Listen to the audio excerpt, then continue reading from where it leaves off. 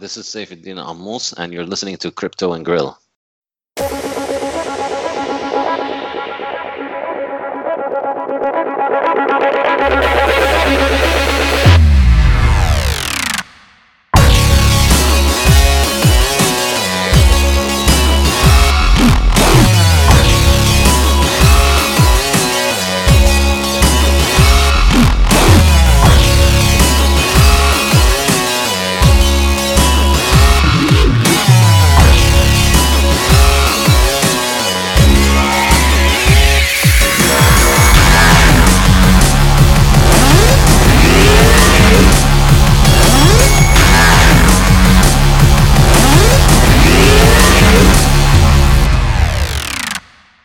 Hey everyone, let's crypto and grill.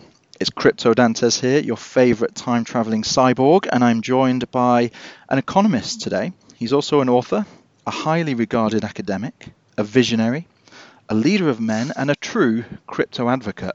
It's Stig of the Pump. You'll be glad to hear I've escaped from my basement. Well done, Stig. Things are looking up for you. But seriously though, our guest is someone amazing. Welcome, Saifuddin Ammous. Thank you so much for having me, guys. It's a pleasure. No, thank you for dialing in. So awesome. Yeah, it's great to have you here. And so we have quite a packed agenda that we were hoping to get through today. And I think one of the things, the main thing that we wanted to go through was your book, The Bitcoin Standard. What an amazing book that is. I know that's the reason that I am so confident on Bitcoin and cryptocurrency in general. But it definitely served its purpose for me to educate me and understand the space more and understand the importance of the innovation that is Bitcoin, not just from a software or technological perspective, but really the economic backdrop and the philosophy behind it. I hadn't really questioned before Keynesian economics, and perhaps that there could be a different way with the Austrian school of thought. So it was really great to see your book laying it out step by step and taking me on that journey. And I guess that's what we're hoping to do with the podcast in general as well, to help people understand the space more. So it would be fantastic if we could take that approach for the podcast today. And but first, before we do that, if we could just hear a bit more about yourself, who you are, and how long you've been an advocate or a student of Bitcoin. Well, thank you very much for having me. I'll just say that, I'm not really comfortable with calling myself an advocate for Bitcoin, and I'm not very comfortable saying I'm very confident that it will succeed. I'm an economist who's interested in studying it, and that's what I really do. Now, you draw your own conclusion. I'm not giving investment advice, and I'm not telling everyone they should buy Bitcoin. Bitcoin has a lot of risks involved in it, and people should be very careful about what they do, how they get into it. So I just want to be clear that I'm an economist who's interested in studying this. I'm not in it for promoting or evangelizing, I would say. But having said that, of course, I think Bitcoin is an enormously interesting technology that has an incredible potential in what it does. I'm an academic economist. I live in Beirut, Lebanon. I have been researching and studying Bitcoin for maybe 6-7 years, something like that. I'm not even sure when I first heard about Bitcoin. It was probably in 2010. But I was, I took me quite a while to take it seriously, and then to take it seriously enough to study it, and then to try and understand it, and then to develop enough of an understanding of taking it seriously properly. I would say only really started in 2013 or 2014 is when I really started to appreciate that, this thing is not just an experiment that's a flash in the pan that's going to go away.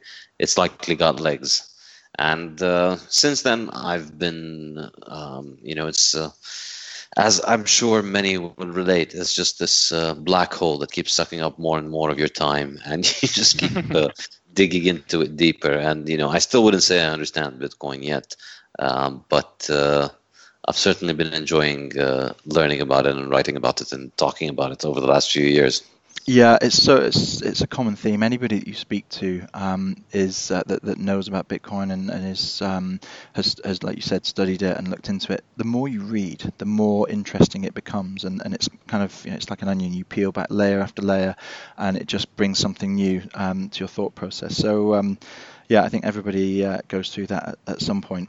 Um, so I was really hoping we could focus the conversation around the Bitcoin Standard. So you recently wrote and published the Bitcoin Standard, a fantastic book, great overview of the origins of money and perhaps how different views of economics and economic schools of thought, and play into that, and where Bitcoin might also play a role. One of the things that always comes up when I start talking, and myself and Stig start talking to friends, family, colleagues about Bitcoin is the you have to actually unpack it and go all the way back to the origins of money to really be able to have a good debate about what it is and perhaps what it might represent. So I was wondering whether you could take us back and just start there and help the audience understand what money is. The way that I like to think of it is that money is quintessentially, its essence, its qualia is that it is a medium of exchange. It's something that is acquired not for its own sake, but in order to be exchanged for something else. This, I think, is the quintessential property of what makes money. And so, by that measure, pretty much anything can be money if you buy something with the purpose of simply exchanging it on later on, and it's not an investment, it's not an asset that yields a return, it's just something that you exchange for the sake of exchanging it on later on, then that thing is performing the function of money for you. That's primarily what it is. Now, the starting point of my book is to discuss what it is that gets chosen as money. And in my opinion, my argument is that at this point in history, and for the past couple of 100 years, the advancement of technology and industrialization has made the physical properties of money themselves not that important anymore. And what is the most important property to give something a monetary status, in my opinion, is the economic nature of the good, specifically the supply. And historically, what ended up being money all over the world was gold, because it is the hardest money. It is the hardest thing to make. It's very rare and it's very expensive to produce, and the cost of producing gold is continuously increasing because it's very hard to extract it. And so the difference between gold and other assets is that if there is an increase in demand for any other asset because people are using it as money, that causes its price to rise, and that causes people to want to make more of it, and so people will start producing more of it, and that will bring the price of it crashing down. Mm-hmm. And so any money that is easy to make is likely not going to survive long as a good store of value, because people won't be able to store their value in it properly. So that's why historically whatever gets chosen as money is usually whatever is the hardest to make. And that's why I find Bitcoin extremely interesting, because if it continues operating successfully, Bitcoin is the first example of is the hardest money that we've ever seen. It's in a few years, its supply growth rate is going to drop below that of gold, and so it's going to have an even lower supply response than gold has, and that, I think, makes it likely to continue to appreciate in value, because more and more people are going to want to store value in it, and there won't be a supply response that can increase the supply in response to the increased demand. So about 82% of all the Bitcoins ever mined that would ever exist have already been mined. And so all that's left is the 18% of the Bitcoins that are going to be mined over the next 100 years or so. But that's basically it. That's all there is. So no matter how much people demand Bitcoin's supply is going to stick to this number. Okay, so that's a really interesting segue through everything. So one of the things I just want to come back to then is how do we make the move from the gold standard into fiat currencies of today, and then what's going to potentially come next based on challenges that they face? So, I mean, the way that I see it is that the gold standard worked really well. It was and I discussed this in my book. The period between the 1870s and 1910 was when the vast majority of the world economy was on the gold standard, and these countries could all trade together on the same monetary standard. There were no foreign exchange markets because all currencies were just different weights of gold directly exchangeable for each other. Exchange rates were similar to exchanging from the meter to the inch. It's just a clear conversion of weight units. The move towards government-controlled money was never really under the pretense that government could give better money than gold. It was initially just out of necessity for financing war and financing government operation. But over time, governments became so enamored with the idea and so dependent on it that they decided to, they took the situation further, and they continued to do more and more of it. And they practically forced their populations to use their own currencies. They've confiscated gold in most economies, most of the industrial economies.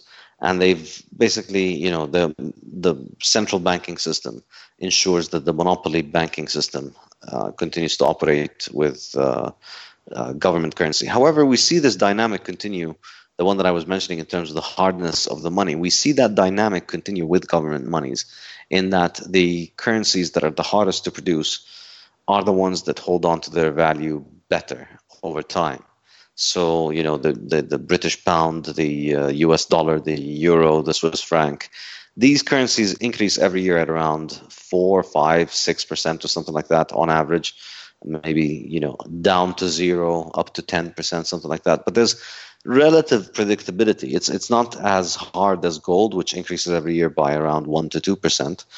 But, it's miles better than many third world country currencies, which increase every year by 20, 40, 50, 100, maybe more percentage points. So, and by increase there, you mean the volume of production of that currency that's circulating? Yes, the supply. Yep. Yeah, I'm referring to the supply. Yep. So you see that dynamic continues in that regard. Yeah, that's how I would think of it.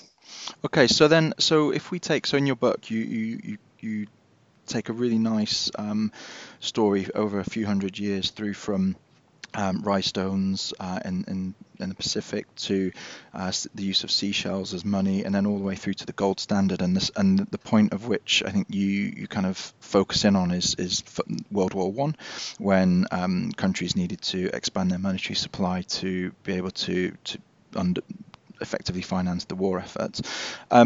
Since that point, since 1914, we've been in a system, and that system has pervaded globally of fiat currencies, and these are fiat currencies that are government controlled, as you said, where the supply is owned by the central banks of these governments. That very much represents Keynesian economics and the Keynesian philosophy sort of fed through and still prevalent today. What's the alternative view from the Austrians? Because I think, as I've read your book, that alternative Austrian methodology and approach, or philosophy rather, seems to be one of sound money and time preferences. So it'd be good to just understand the difference between Austrian economics and Keynesian economics. So the differences are many. There's the ideological differences, but there's also, of course, the methodological differences in terms of the way in which the economic questions are asked, the reason you ask the questions, and what kind of answers you try to arrive at. But I would say, in general, the main distinction primarily between what the Austrian school would argue and what the mainstream of economics would argue now is in the understanding of economics Well, lots of main differences. I would say at the root of the differences is, let's just go all the way and go to the back to the root of the differences. I'm not gonna. I'll come to the implications a little bit later. But fundamentally, the difference is about the conception of value. So Austrian economics believes that value is subjective. That all value fundamentally is subjective. There's no existence to value in material things outside of how we as human beings perceive them. And so the mainstream and the Keynesian schools of economics have objective conceptions of value, where value can be measured, and utility, or the amount of valuation that people get from things, can be accurately measured and put into models, and human decisions can be mathematicized and studied mathematically. This, I think, is the root of the difference. And the Austrian school approach was predominant in, I would say, in the 19th century. It was the classical economic approach, and it was similar to many economists, not just in Austria but all across Europe. However, in the 20th century, the British and American institutions effectively dominated, and the implication of that difference, the real world implication of the different ways in which they approach the economic questions of the economic questions in general, is that in the Austrians, in the Keynesian school, the role of the economist is fundamentally from the perspective of government. What is it that government should be doing? The textbook of economics, I like to joke to my friends, is that it's almost written like a religious book, and the government plays the role of God in that book. Government is the omnipresent, omniscient, omnipotent power that is just overseeing everything. And so your role as a Keynesian economist is to study the economy and to figure out what it is that the government should do to make things better. That's fundamentally the premise from which it begins. And from the Austrian school's perspective, if you understand that value is subjective, if you understand that individuals make their own decisions, and that it is not possible for someone to improve on your decision by forcing you to take a decision, because there's no way that someone has your interest and your knowledge as well as you do. So you start realizing that it's not just that that there's no need for central planning, for economic central planning, for centralized economic decisions, for government to make decisions for individuals. In fact, you start realizing the absolutely destructive implications of the notion of having decisions being taken at a central level for people, having economic decisions being enforced on people, preventing people from having the freedom to deal with their own economic reality based on their own terms and their own preferences and their own reasoning. And that's, I think, a very high-level explanation of the difference between, why methodologically there's a difference, and then the way that they look at economics, the way that they look at the role of the state. And so it follows that the implication is that from the Austrian perspective, the question is never what should the state be doing. The question is just analyzing economic phenomena and trying to understand how they unfold and how they, how things happen as they are. And the only political implication you can arrive at is generally what is considered libertarianism, considered ideology. And this is why people think that, Austrian economics is too ideological, but it's really not ideological. It's the scholarly conclusion you arrive at once you understand how markets work, how the nature of knowledge in markets is distributed. You understand that the only way that a market can work to meet the ends of the people that are involved in it is if the people are allowed to make their own decisions on their own. That's, I think, the main difference. So then when you apply that to the monetary sphere, you get two very different perspectives on the monetary question. From the Keynesian perspective, you have the approach of government should be managing the money supply, and then let's all sit together and figure out how do we do it how we can do it properly. What should be the rate of increase of the money supply? How do we regulate the banks? How do we do this? How do we do that? That becomes the question that is asked from the context of Keynesian economics. Whereas from the Austrian perspective, the questions are usually of the sort of,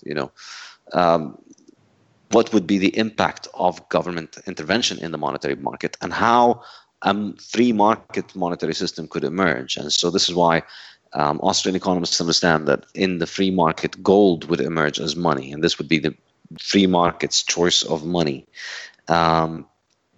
So that needs no governmental role. The emergence of gold did not happen because governments chose gold as money. Governments had to accept gold as money because the market accepted gold as money.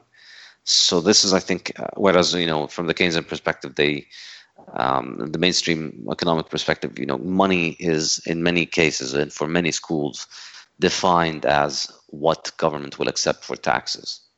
So I guess this is what I would say is the difference is. And just you touched there on gold being chosen by governments as what they call money. What are those properties that make gold such an attractive choice over other things, silver or seashells? It's simply the hardness in producing it. It's just hard to make more gold. It's the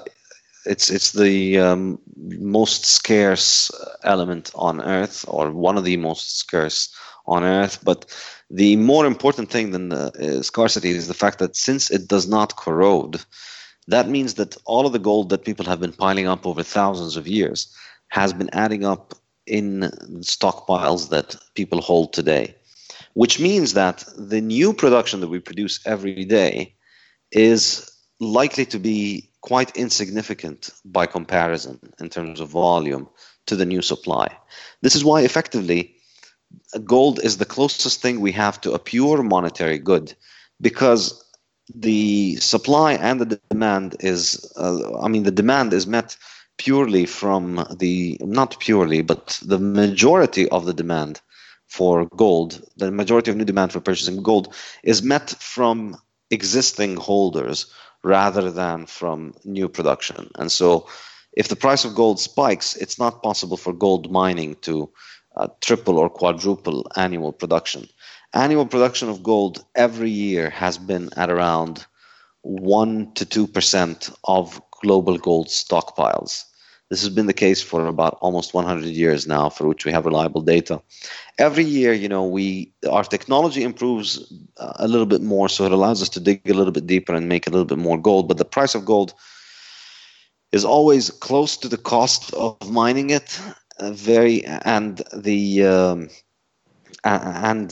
quantity that is mined is always very tiny compared to the existing stockpiles that people have. And so therefore, this means that the price of gold is primarily, or the price of gold, if it were a purely monetary good, its price would be determined from supply and demand purely as a monetary good. But that's not entirely the case with gold, because some of its supply and demand some of its demand is not monetary, like industrial uses, and some of its supply does still come from mining, about 1 to 2%.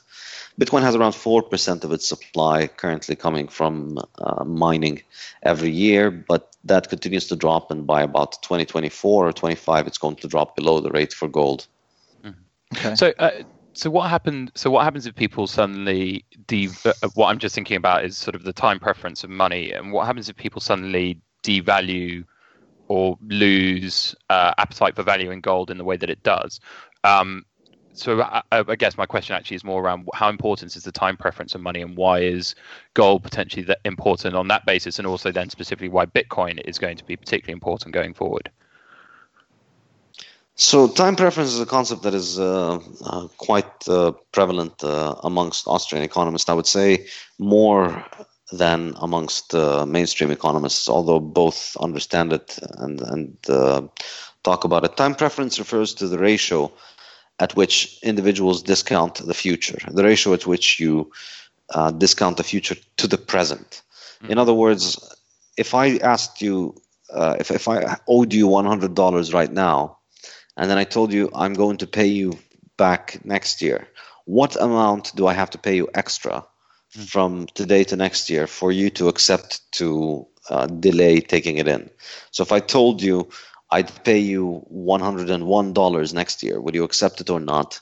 That, if you accept that, then this is a relatively probably a low time preference that, you're willing to delay your consumption of the dollar by 1 year of the $100. You're willing to delay your receipt of the $100 by 1 year in exchange for 1% of the value.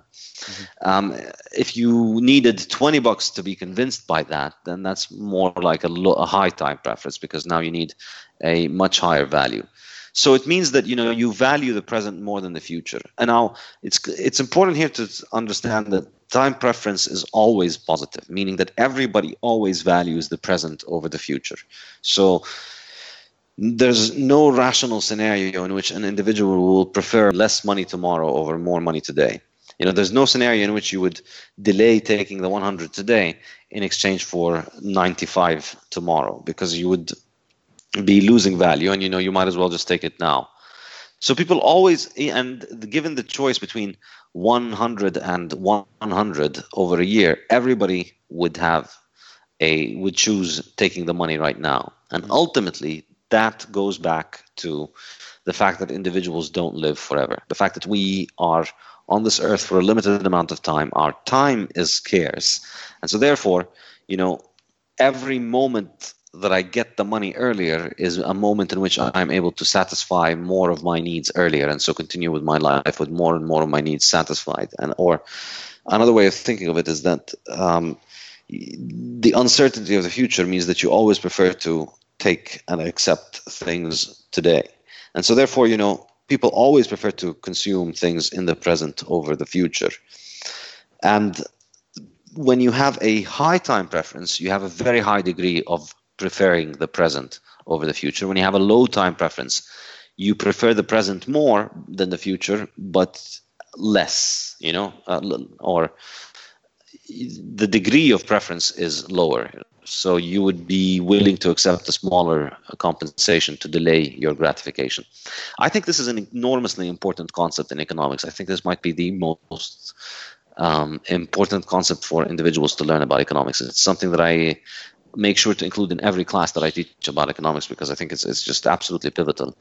Because fundamentally, as an individual, over time, there's nothing that's going to be more detrimental or more important to your likelihood of success in whatever endeavor you choose to undertake than your time preference, than your discounting of the future. Because if you're a person who's fixated on the present and you don't think too much about the future, then you continue to take decisions for the present in ignoring the future. The future eventually catches up with you and you pay the price heavily.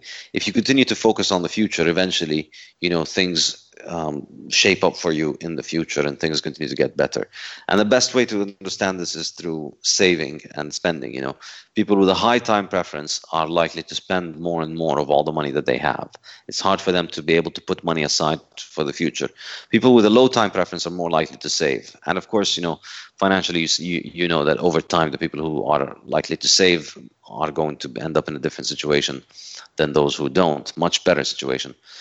So in my book, the point that I make, the reason that I get into time preference in such depth is that the issue of time preference, I think, is fundamentally related to the hardness of money. When your money is hard, which was the case under gold, then you have a very good idea about the value of your wealth into the future. So you can always, if you put your money in gold, you can be fairly certain that it's going to either hold its value or appreciate slightly into the future. And so this offers people the ability to reliably find a way to delay gratification and to save money, to reduce their consumption in order to increase their revenue, in order to increase their consumption in the future. And that's really the process that begins the capital accumulation, that begins saving, that begins the process of economic growth. So when money is hard, people are able to save more, people are likely to save more, people consume less, as people invest more. And as a result, you get more economic growth, and over time, the material standards of living improve. That's basically the process of civilization. And that's why, as civilization progresses, the hardness of the money just keeps on getting harder. Um, and as you move towards an easy money, what happens is that, which you see in the West today and all over the world today, is that the countries that had savings rates that were pretty high in the 19th century now have much lower savings rates. Why? Well, because the value of the money is depreciating. So people can't expect their money to hold value over time. And so you have a strong incentive to spend it. And you have little incentive to save because you get low interest rates on your savings, because the interest rate is the price of saving. And since government is increasing the money supply by introducing more and more loans, they're making borrowing cheaper, and they're making saving less rewarding. And so that skews everybody's incentives away from saving towards spending. And that's why I think if you look over the last 50 years, since the last link between fiat government currencies and gold has been removed, you see that savings rates across the West have been dropping. And they are much lower now than where they were 50 years or 100 years ago or 150 years ago.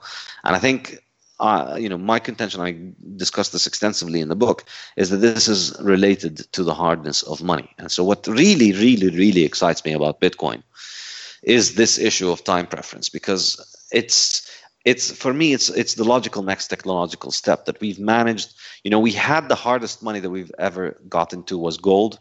We built that, and then governments ruined it because they ruin everything that's good. And they took us back hundreds of years in economic terms, in terms of economic advancement, by bringing us back this messy, terrible monetary and financial system that continues to collapse all the time, and has these currencies that are continuously degrading in value.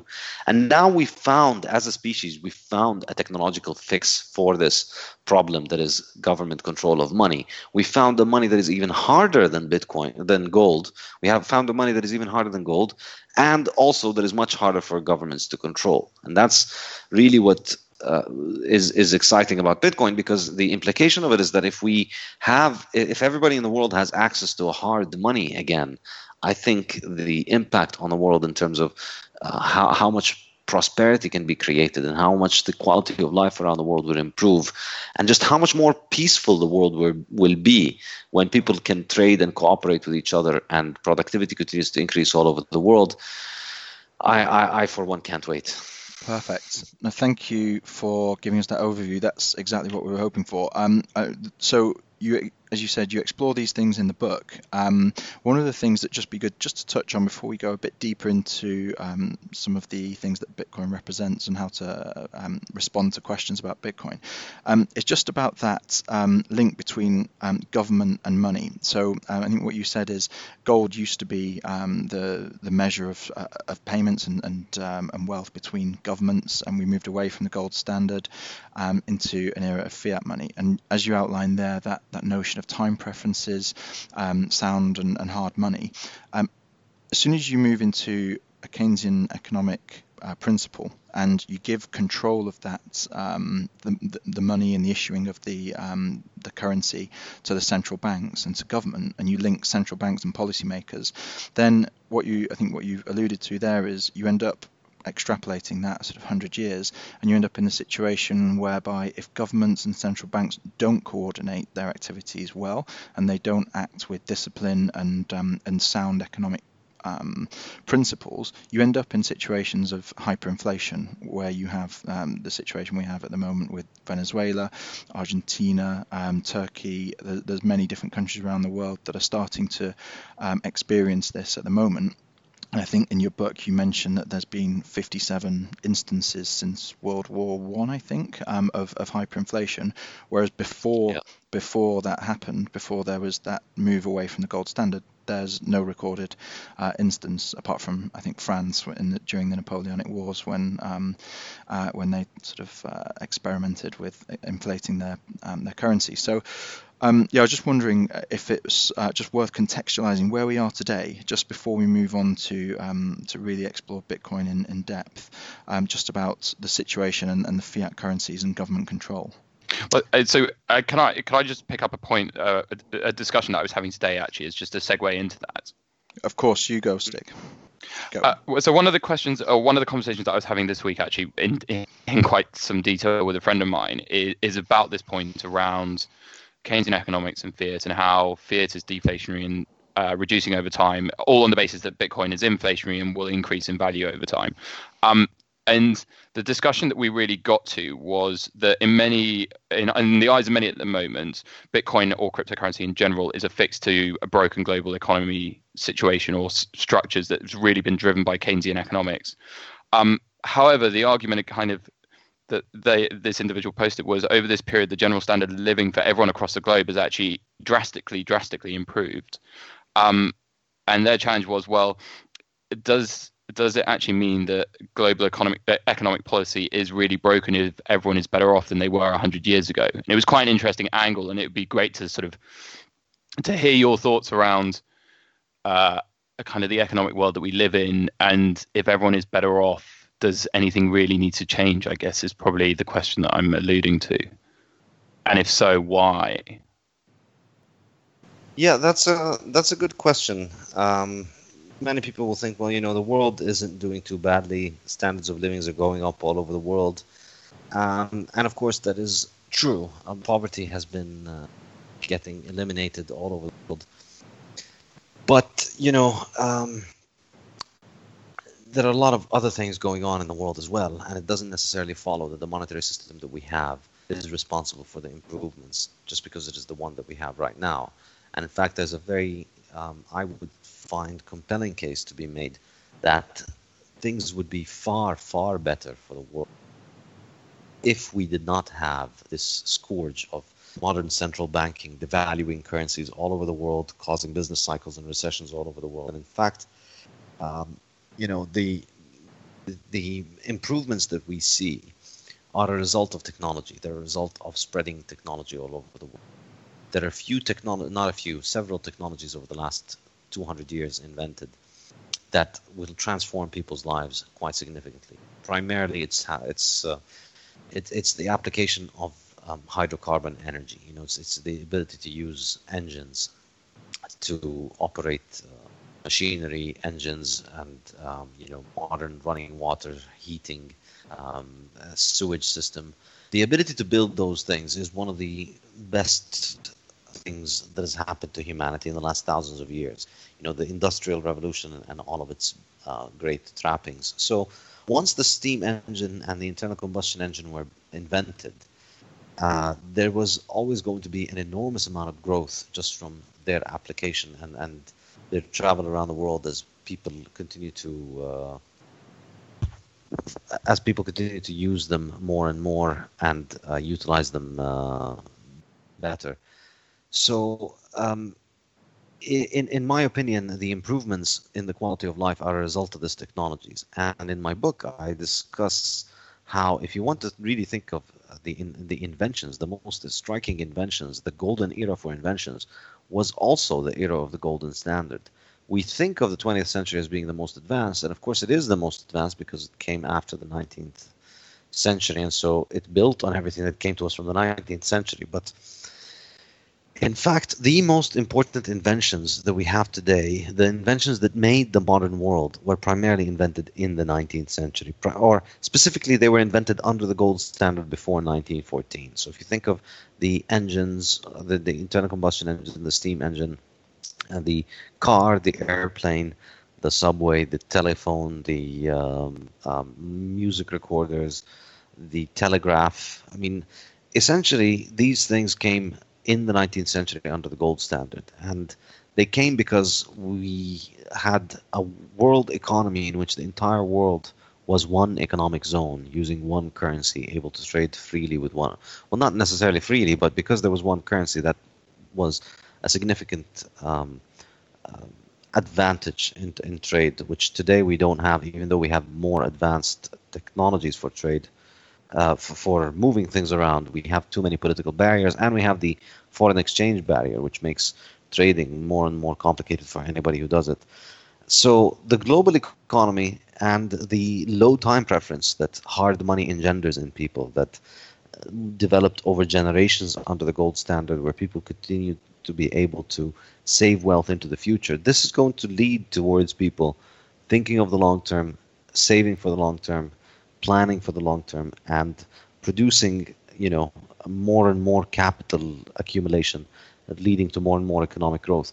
That's how the world was in the 19th century. And in my opinion, the move towards an easy monetary standard has set us back tragically.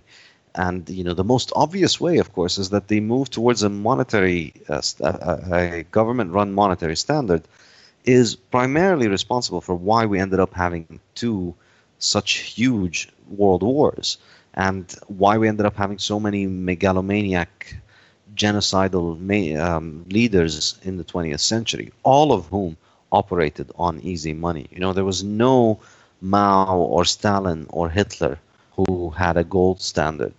Every one of these megalomaniac leaders that you can think of, they came into power. Either they removed the gold standard, or they came into power after the gold standard was removed.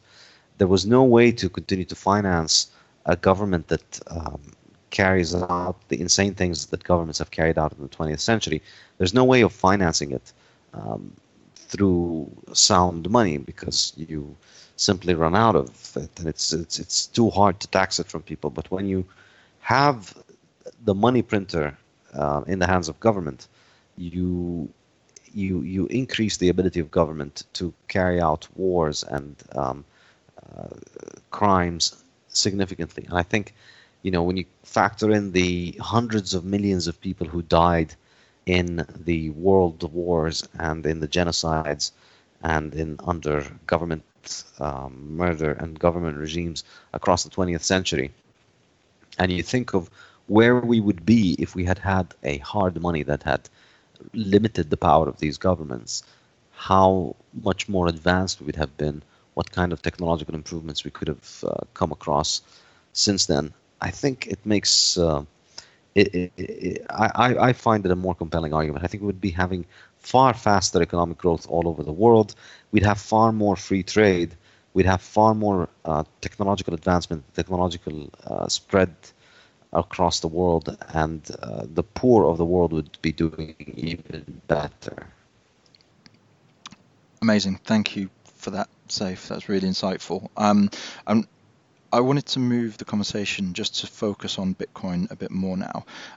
You've already given us some of your views on it. I wanted to kind of take a view as a newbie to Bitcoin and ask some of those basic questions. I was hoping you do cover these in your book. And again, if we already haven't shilled it enough, anybody listening, you have to read Saif's book. It's something that will just really open your eyes to all kinds of different things.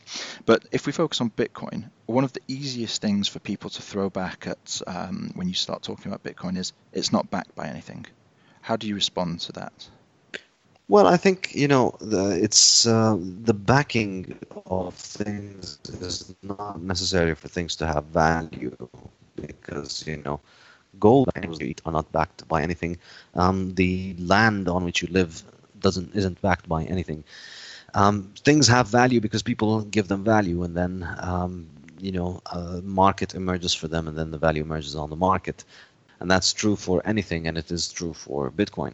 So yes, if everybody tomorrow decided that Bitcoin has no value, then yeah, it would have no value. But also, if everybody tomorrow decided that gold has no value, that tomatoes have no value, that that a piece of land has no value, that nobody wants to be there, then it also has no value. So fundamentally, the conception of value is subjective, as I was mentioning earlier, and so things have value because they get it on a market. If a free exchange people get it, then it's got that value. And Bitcoin, every day, billions of dollars are exchanged billions of dollars worth of Bitcoin are exchanged every day at prevailing prices. So for a very large number of people around the world, this Bitcoin price makes sense. They buy and sell it. So maybe it'll go up, maybe it'll go down.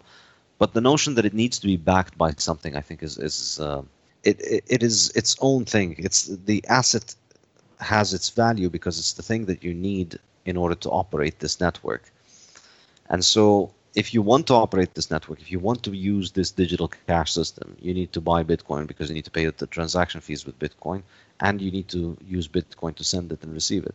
So will this thing get a value on the market? It did.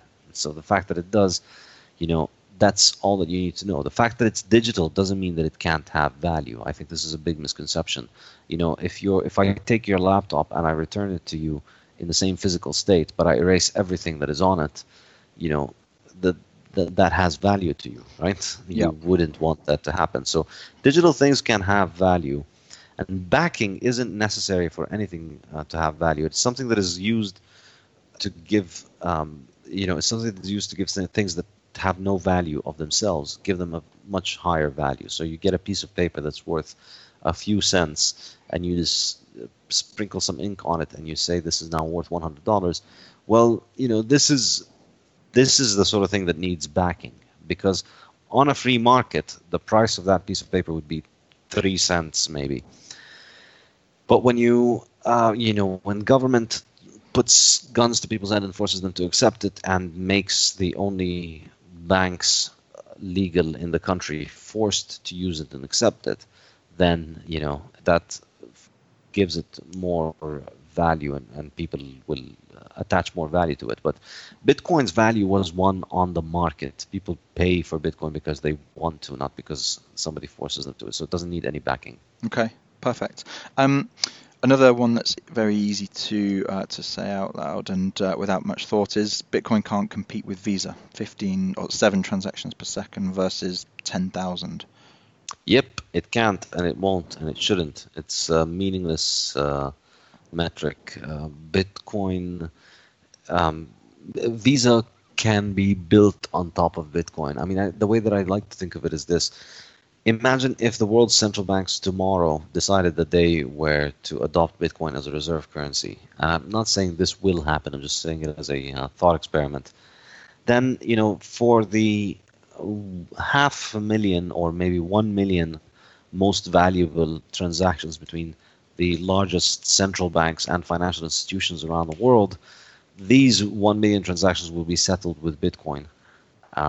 Primarily directly on the Bitcoin blockchain, and then all the other transactions will be settled, through all the other transactions will be just basically done off-chain, off-ledger transactions.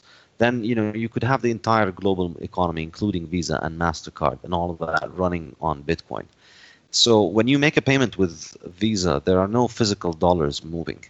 It's just entries and ledgers being marked off between your bank and my bank across the world.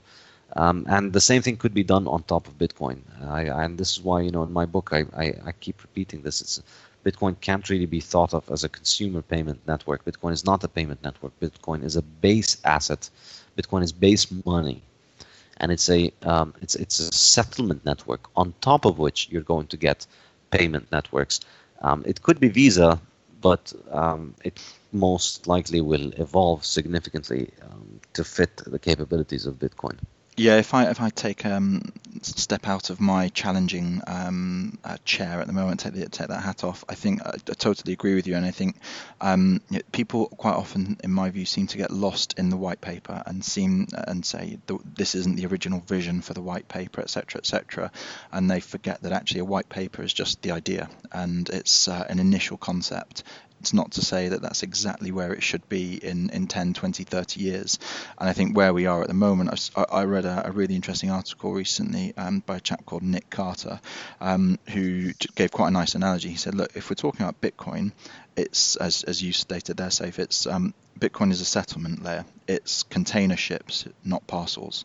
So Visa, there's room for Visa, a Visa competitor via the Lightning Network, sidechains or other things in conjunction with Bitcoin. But Bitcoin fundamentally is huge value transfer, not small microtransactions. Yeah, I guess one way of thinking of it is that the container ships are not going to put your local post office out of business. Your local post office is going to get most out of all these giant container ships, maybe, because the local post office. It used to be, before we had container ships and before we had global trade, assuming sort of idealistic world in which we didn't, but we always did. But before these giant container ships came around, most of your trading and your shipping was local with the post office. So now this allows you a much bigger capability, and so now your local post office will handle the shipments from you to the container ships and back and forth. I think this is how I'd like to think of it. Yeah, I'd agree with that. Stig, anything for you to jump in on there? Yeah, I guess that as we're kind of nearing towards the end of our time, what I just wanted to ask you was, this whole thing's been absolutely fascinating. It's why I'm being relatively slow in my articulation. How you see Bitcoin progressing over the next 5 to 10 years, whether it really could actually replace fiat currencies and how it would do that, and what a potentially hyper Bitcoinized world would look like and would work. So where do you see it going? Probably is the summary of those three. Yeah. Well, I'd say this. I mean, look, I don't like to make predictions, and I don't think it's possible to make predictions about complex matters where, the outcome is not going to be determined by some person that you need to predict, who's thinking you need to predict. The outcome is going to be determined through the interaction of billions of people around the world. It's far too complex to make predictions about it. But I have a research bulletin where every month I write a research paper on the economics of Bitcoin, and I send it out to subscribers. And in the last month, I discussed 3 different ways in which I could see Bitcoin, 3 different paths that Bitcoin could take in the future. The first one is the one that is most common, I think, the one that most Bitcoiners, I would say, have in mind, and many non-Bitcoiners, is that Bitcoin is going to kill the dollar and kill the euro and all these other currencies, and we're going to have hyperinflation like Venezuela, and from the ashes of the hyperinflation, we will have to go to Bitcoin. And so there's all these apocalyptic scenarios about what Bitcoin will do.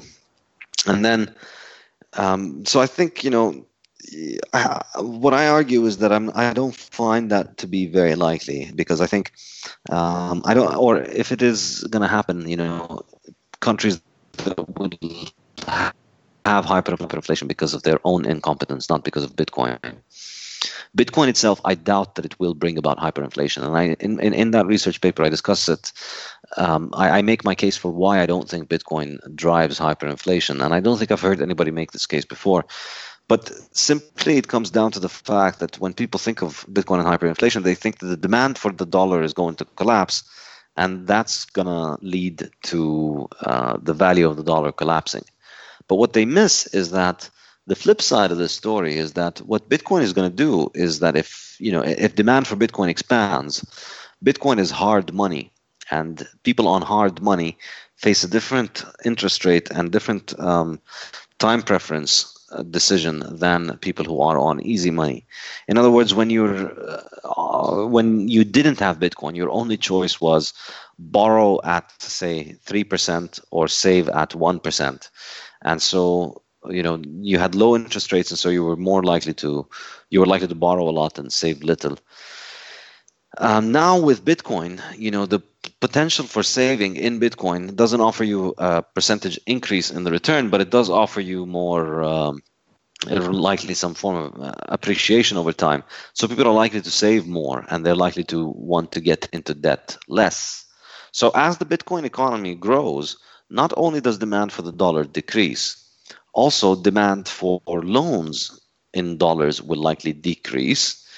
But what the implication of that is that if people are not taking out as much loans, then the supply of the dollar is also not increasing, because the way that the fiat monetary system functions is that money is created when banks make loans.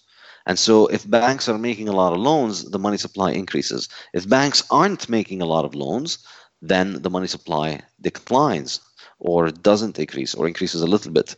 So Bitcoin, I think, is likely to lead to a reduction in the supply of the money, of government money, through a reduction of borrowing, as well as a reduction in the demand for it. And so if central banks continue to manage their monetary policies so that they, the central banks that have avoided hyperinflation and that have enough control over the credit creation process, that they have prevented this kind of hyperinflationary scenario from happening so far, I think they're not going to be witnessing this difficult of a challenge in terms of hyperinflation like what many imagine, because not only will Bitcoin be depriving them of demand, it'll also be solving that other side of the problem by depriving them of money supply, and so reducing the money supply. So it could be that over time, there doesn't have to be a giant apocalyptic economic collapse. Primarily also because when these collapses happen, in hyperinflation, like what we see in Venezuela today, the reason things are bad is not just because the bolivar is collapsing. It's because there's no alternative to the bolivar. There's no there's no other monetary system that people could use. And without a monetary system and without a division of labor, all of the things that make modern life possible become unworkable, and so modern society collapses. Modern society falls apart. It's not it's not possible to continue to have a society that functions without the division of labor that is afforded to us by a monetary standard. And so when a currency collapses, in a case of hyperinflation, it's always because of the supply increases, and it leads to the people who are using it to not have a better option or not have anything else to use. And the value collapses, and the economy comes to a standstill. But in the case of Bitcoin, we're not going to have the money supply increase of the currencies. And on the other hand, we are not going to have people being left stranded without a monetary system, because anybody who drops the dollar will only, will not be left alone, will not be left with nothing. People are leaving the dollar and going to Bitcoin. So if you move the Bitcoin economy, you're already plugged into a monetary system and are able to buy and sell. You don't necessarily hyperinflate, because its size is being reduced as people are leaving it and the money supply is declining. Amazing. That's you've just blown my mind, Saif. Thank you. Thank you for that. I'm literally just sitting here just going, oh, wow. Yeah, I'm gonna have to press stop and just re-listen to that a few times before I come back to you. No, that's amazing. Thank you. I've got nothing left, really. No, I'm done. I need a break. Saif, how you walk around every day with all this knowledge in your head, I don't know, but it's been amazing talking to you. We've got two final short questions for you before we finish. This is the Crypto and Grill podcast, as you well know. One question, we're actually taking it upon ourselves to try and find out something that nobody has yet to date been able to solve in the Bitcoin sphere. You seem to know an awful lot about Bitcoin, Saifedean. So my question to you is, are you Satoshi? No, I'm not. We're getting closer. One by one, we're getting there. Final question for you, Saif. So after this knowledge, we need a break. You're going to throw a barbecue. We're going to have a CryptoConf at your house in Lebanon. We're going to all come round. What are you going to grill for the guests? Because I know you have a very specific diet and you're very into your meat. So what would you grill for guests on the barbecue, and who would you invite? Okay, well, what I would grill is I'd go with porterhouses. Like if I had a special occasion and I wanted to celebrate, my steak of choice is the porterhouse. I love it. It's just it looks glorious, it tastes glorious, and it's just it's it's um, it's the perfect mix of meat and fat. I must admit, I used to be a ribeye fanatic, and I still, of course, love ribeyes. But Hmm. after a couple of years of doing the carnivore diet, um, I've started to like leaner cuts of meat more and more. So I used to love the ribeyes. Now I still love it, but I prefer the porterhouse because it's a little leaner. The ribeye is usually a little bit fattier. I don't know why I've started to like less fatty meat a little bit more now, but it's no problem for me. So I definitely grill porterhouse and lamb chops, a rack of lamb ribs. This is the local specialty here. Here in the Levant, in Lebanon, in the region, we have maybe what is the most delicious lamb in the world. It's quite different from the lamb meat that you get in Europe and the US and Canada, I think. So generally, I don't really like eating lamb in the US or Europe. But here in Lebanon, I prefer lamb to beef because the lamb that we have is extremely delicious. It's called awasi lamb.